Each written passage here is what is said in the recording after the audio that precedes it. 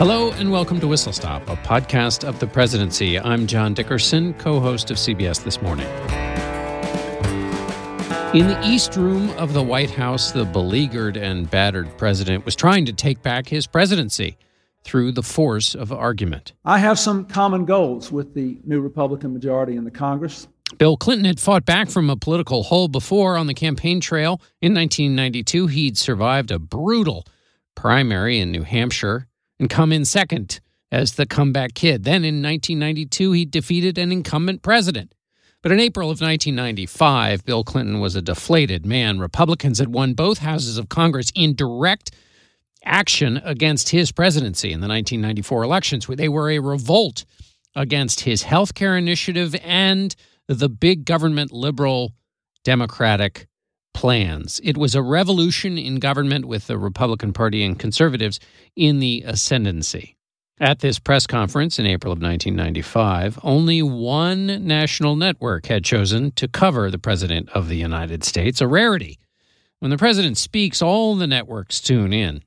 But this press conference came while Newt Gingrich and the new Congress were passing a whirlwind collection of bills. They were where the action was at.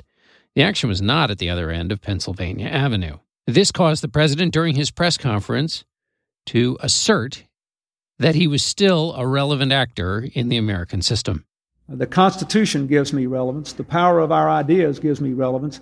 The record we have built up over the last 2 years and the things we're trying to do to implement it give it relevance. The president is relevant here. It was 22 years after Arthur Schlesinger wrote The Imperial Presidency, which argued that the executive branch had grown too powerful. Now a president was making the case for his relevance. In the job of the presidency, said the pundits, when you have to assert your relevance, then you don't have it. That is to say, relevance. But the next morning, the Clinton presidency and the country would change radically in a single flash. Our whistle stop today is April 19th, 1995. It's less than 12 hours after that press conference. Terror rocks Oklahoma City. The ceiling fell in and the walls fell in and there was nothing left. Gulf War veteran Timothy McVeigh and his friend Terry Nichols pulled their rental van in front of the Alfred P. Murrah Federal Building in Oklahoma City sometime before 9 in the morning and detonated the fertilizer bomb contained inside that rental van, killing 168 people. 19 of them were children. More than 600 were wounded in what was the worst terrorist attack in the United States before 9/11. The bombing was a reminder that the presidency is a job that extends beyond the moment. At an instant, a president can be called on to act by his entire country. In an instant, the entire country can turn their heads to the president for guidance. This is why a White House in chaos or with staff problems is a worry, even if in the moment things don't seem to be so dire. A White House in chaos, a president who is not ready, won't be ready for the big, unexpected thing that comes to all presidents.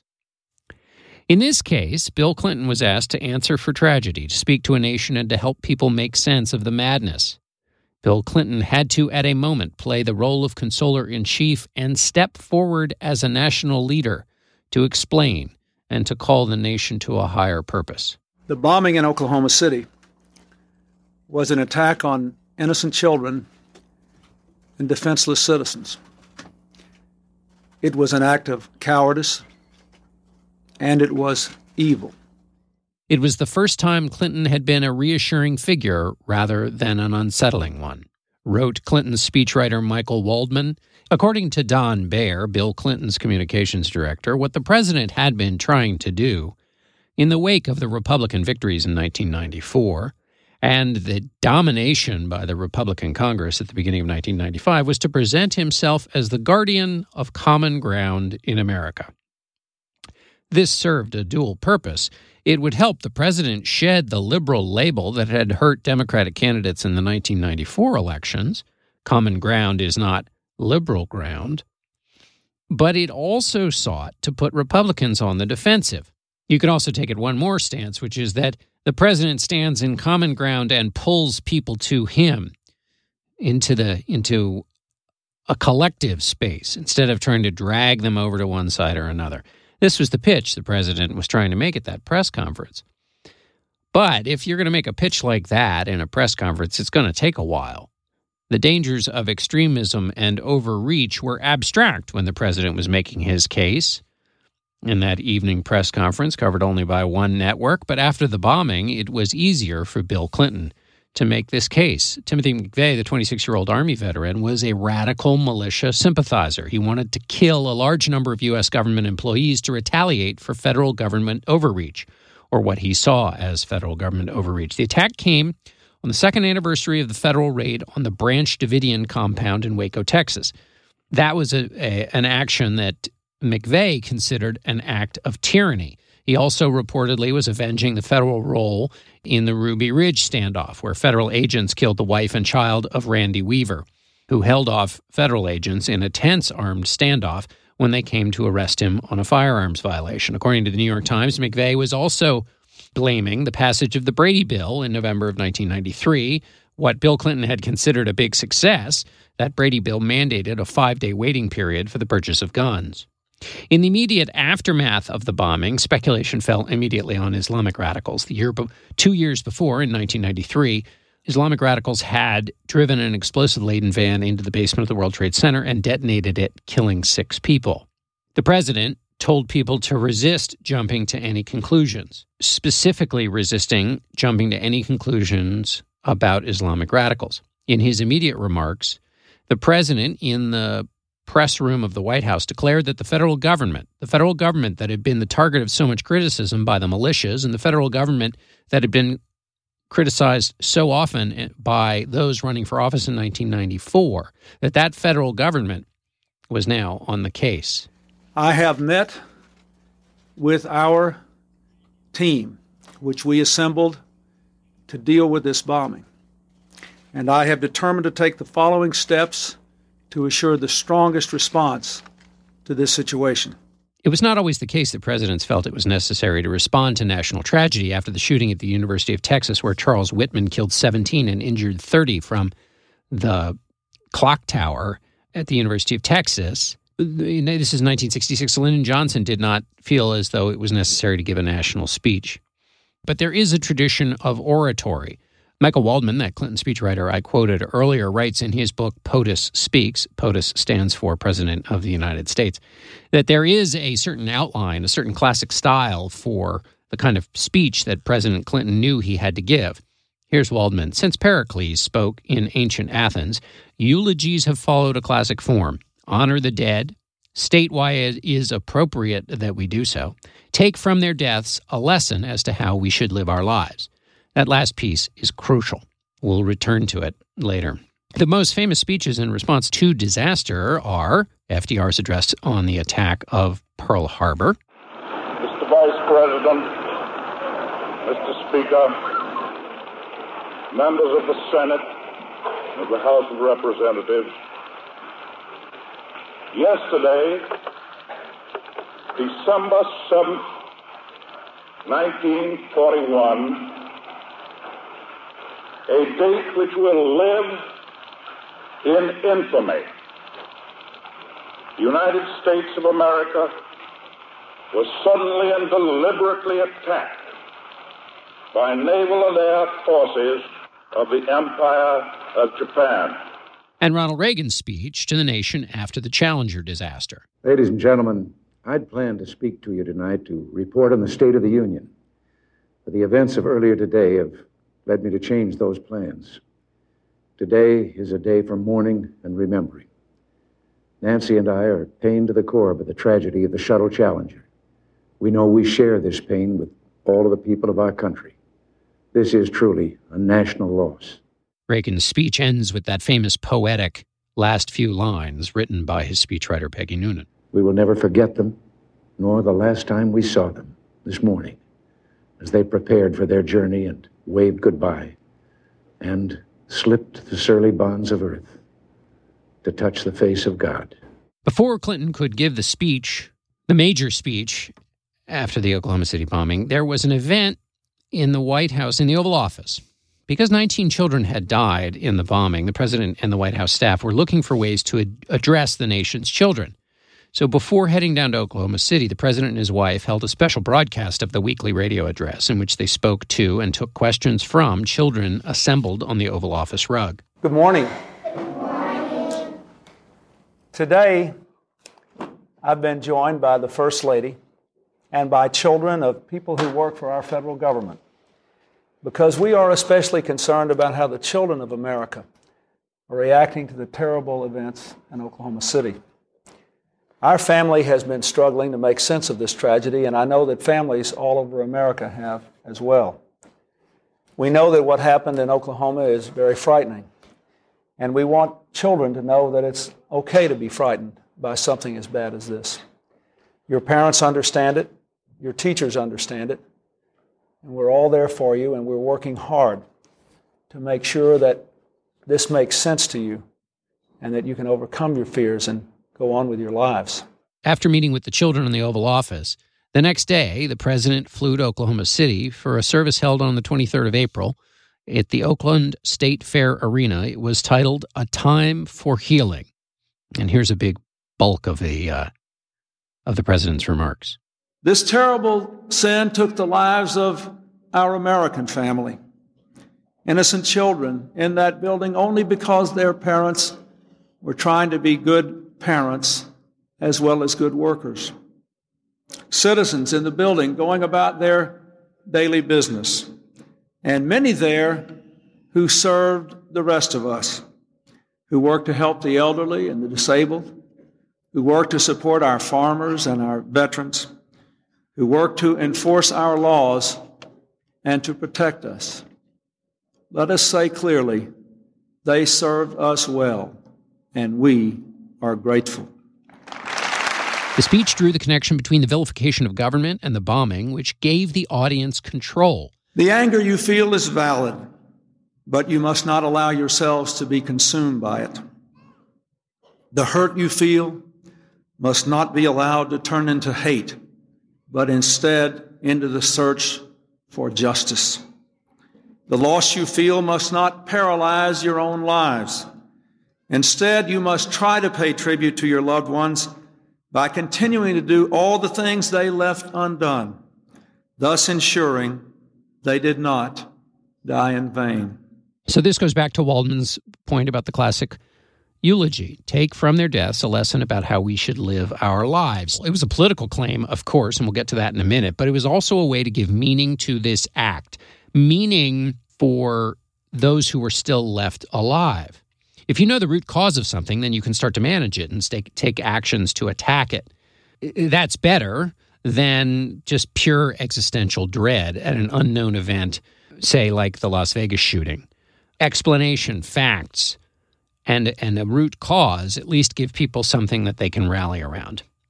To all my fellow Americans beyond this hall, I say, one thing we owe those who have sacrificed is the duty to purge ourselves of the dark forces which gave rise to this evil. Let us teach our children that the God of comfort is also the God of righteousness. Those who trouble their own house will inherit the wind. Justice will prevail. Let us let our own children know that we will stand against the forces of fear. When there is talk of hatred, let us stand up and talk against it.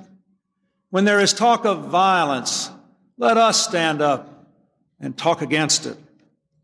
In the face of death, let us honor life.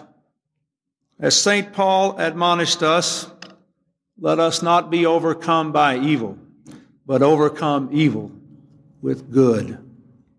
Henry Cisneros, who served as Clinton's Secretary of Housing and Urban Development, also argued that Clinton's remarks had a political power in them that went beyond the benefits that accrue to a president when he can successfully speak to the nation's pain, receive what people are in a mood to give, which is anguish, praise, gratitude, whatever emotion it is that they need. They need a vehicle for releasing it, a catharsis of sorts, which a presidential speech like this gives. But Cisneros saw this political element.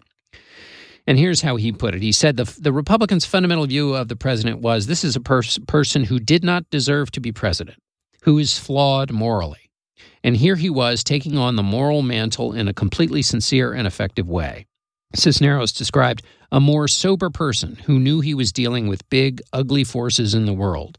The gravitas descended upon him. I'm relying on two books here for this reconstruction of Clinton's Oklahoma City speech and also the presidency. One is by Nigel Hamilton called Bill Clinton, Mastering the Presidency.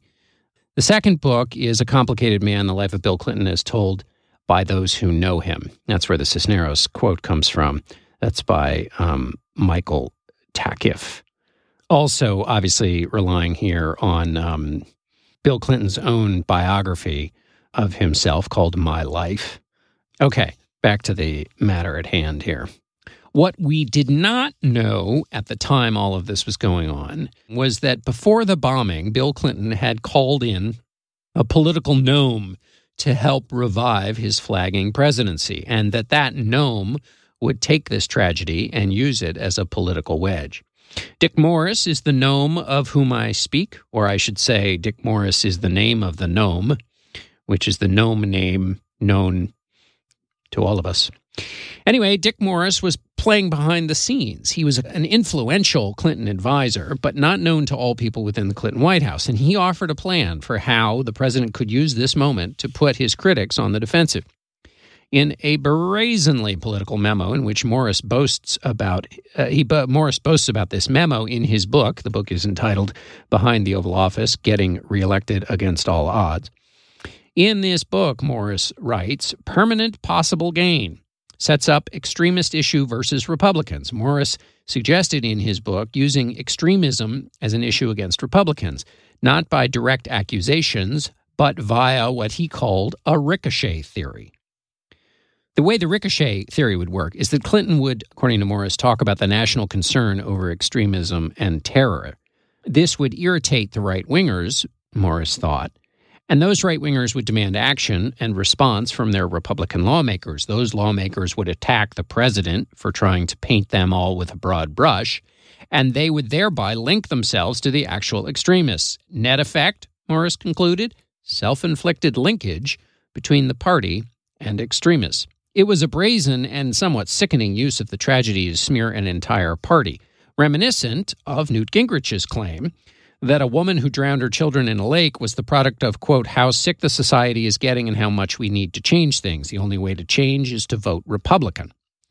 So the distinction, of course, between Gingrich and what Morris was saying, however brazen, was that it would have gotten no energy at all if lawmakers had not behaved in a way that connected them to the anti-government views that had animated McVeigh. 5 days later, after the speech in Oklahoma City, Clinton was deploying the strategy in a more overt way, though, of course, obviously, he had been talking about extremism and this connection between what had animated McVeigh and the kind of easy anti-government lingo that was at the center of the Republican campaigns in 1994. Here's what Clinton said on April 24th, as covered by Todd Purdom in the New York Times. President Clinton today, wrote Purdom, denounced promoters of paranoia for spreading hate on the public airwaves and promptly found himself in a confrontation with conservative radio talk show hosts, whom he had not named, but who interpreted his remarks as attacks on themselves. After days of measured statements of grief and outrage over Oklahoma City, Mr. Clinton engaged today in a new discussion of the civic and political climate that might have encouraged it. As soon as he finished speaking, senior White House aides became concerned that his remarks would be interpreted as an attack on radio hosts like Rush Limbaugh and rushed to insist that the president had only been urging Americans to protect free speech by speaking out against hatred. Now, this might sound, to those of us who know the way these things sometimes work, it might sound like administration doublespeak, which is to say aides go out and deny that the president was trying to do exactly what they had cooked up for him to do behind the scenes, except that in this case, what Morris had cooked up for him to do behind the scenes might very well have been hid from other White House aides because he was such a behind-the-scenes player at the White House that many of the aides didn't know what he was up to and that he had such a call on the president's attention and on his strategy. Let's go back to the president. We hear so many loud and angry voices in America today, whose sole goal seems to be to try to keep some people as paranoid as possible and the rest of us all torn up and upset with each other, Mr. Clinton said in a speech to the American Association of Community Colleges in Minneapolis before flying to Iowa for a conference on rural America. They spread hate, said the president. They leave the impression that by their very words, that violence is acceptable. You ought to see, Mr. Clinton continued, I'm sure you are now seeing the reports of some things that are regularly said over the airwaves in America today. Well, people like that who want to share our freedoms must know that their bitter words can have consequences and that freedom has ensured in this country for more than 2 centuries because it was coupled with an enormous sense of responsibility. Now, this sense of responsibility is fascinating, and it touches on one of my favorite theories of restraint. But what I like about it is the idea that this great freedom of speech doesn't just allow you to say any old thing, that there are obligations to the freedoms that Americans enjoy. And so just like the Second Amendment obligates you to perform in a responsible manner, that the Second Amendment doesn't only guarantees you the right to ownership, but also confers upon you a duty to exercise that ownership in a responsible manner. There is a First Amendment analog to that or equivalent of that, and that this is what the president was calling out, was that for people to live up to their patriotic duty in acting responsibly. This was a way in which the president could respond and not only put his opponents in a defensive corner, but also try to link this to a more sort of patriotic message, to a core value of the American story. When they talk about hatred, said the president, we must stand against them. When they talk of violence, we must stand against them. When they say things that are irresistible, that may have egregious consequences, we must call them on it. The exercise of their freedom of speech makes our silence all the more unforgivable. Now, what's fun about this is the president, as Purdom points out, never puts a noun to the pronoun. And what he's doing there, of course, is allowing people to fill in the blank with whoever they would like, and also hoping against hope that those who feel put upon by what the president said will squawk per the Morris plan. And when they squawk and complain about the president associating them with this violence, they will, by stepping up in the context, once the president has prepared the context for this, they will, by stepping up, associate themselves with the extremism that caused the violence. The president said, our country, our future, our way of life is at stake. I never want to look into the faces of another set of family members like I saw yesterday, and you can help stop it. He was referring yesterday, of course, to the speech when he was in Oklahoma City. This, of course, excited the ire and umbrage of people like Rush Limbaugh, who said on his radio show that it would be irresponsible and vacuous to suggest that debate heard on radio contributed to the events in Oklahoma City. Limbaugh asserted that liberals intended to use the bombing, quote, for their own gain, and added, quote, the insinuations being made are irresponsible and are going to have a chilling effect on legitimate discussion. I believe the people who have been ranting and raving about starving school children, calling those people involved in legitimate political dialogue extremists, are in fact promoters of paranoia and purveyors of hate and divisiveness, Limbaugh said. I'm glad to see the president speak out against them, and anyone who uses Oklahoma City for political purposes should incur the wrath of the American people and be voted out of the office. Limbaugh was trying to be cute there, of course, talking about things that liberals say and claiming that's extreme. But he had clearly, along with others, been put on the defensive. Bill Clinton, in his memoirs, wrote, the haters and extremists didn't go away, but they were on the defensive, and for the rest of my term would never quite regain the position that they enjoyed after Timothy McVeigh took the demonization of government beyond the limits of humanity.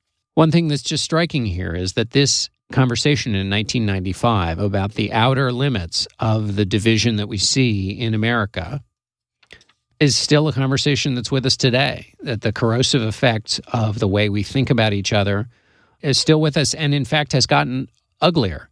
The 1995 attack in Oklahoma City was about the time the Pew Research Center started polling Americans about their political attitudes.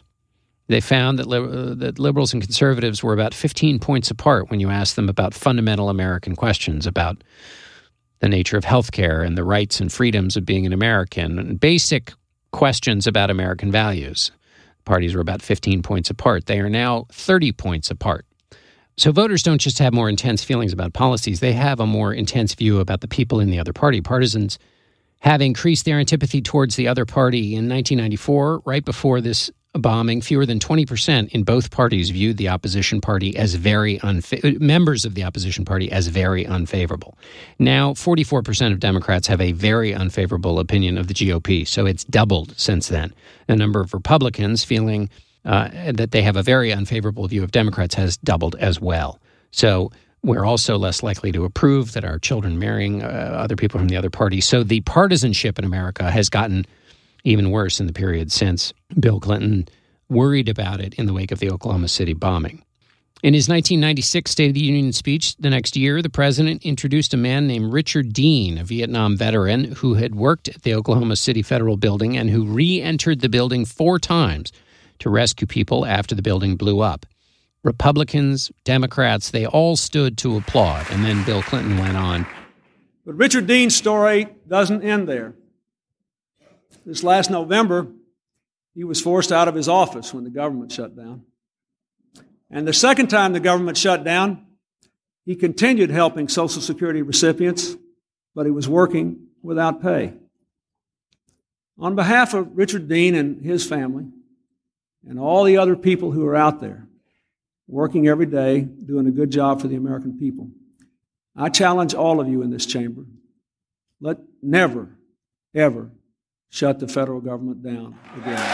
8 months after the bombing, Bill Clinton was still framing the opposition, using the anti-government message against Republicans. And yet this was also a speech in which Bill Clinton also declared the era of big government is over. So there it was, the message Bill Clinton had tried to offer in that shambling press conference on the 17th of April, when he was a wounded president, that message of being in the sensible center, the common ground, neither the extremism of the right nor the old big government liberalism of the left. It would come to be called triangulation. It would lead President Clinton to an election victory in 1996, a year after the bombing in Oklahoma City, and that would lead to a second term in office, a trajectory many believe would not have been possible had President Clinton not met the moment in the aftermath of the bombing of Oklahoma City. That's it for this edition of Whistle Stop. We'd love to hear what you think. Leave us a review in the iTunes store. It helps us spread the word. Our producer is Jocelyn Frank. The managing producer of Slate Podcast is June Thomas. The executive producer is Steve Lichtai. Our Whistle Stop Crackerjack researcher is Brian Rosenwald, one of the editors-in-chief of Made by History, a Washington Post history section. And thanks also to Claire Fahy of CBS This Morning and Dustin Gervais at CBS Radio, who hooks us up here with a studio in which we can record. Thanks for listening, everybody. I'm John Dickerson of CBS This Morning. I'll be back in a couple of weeks.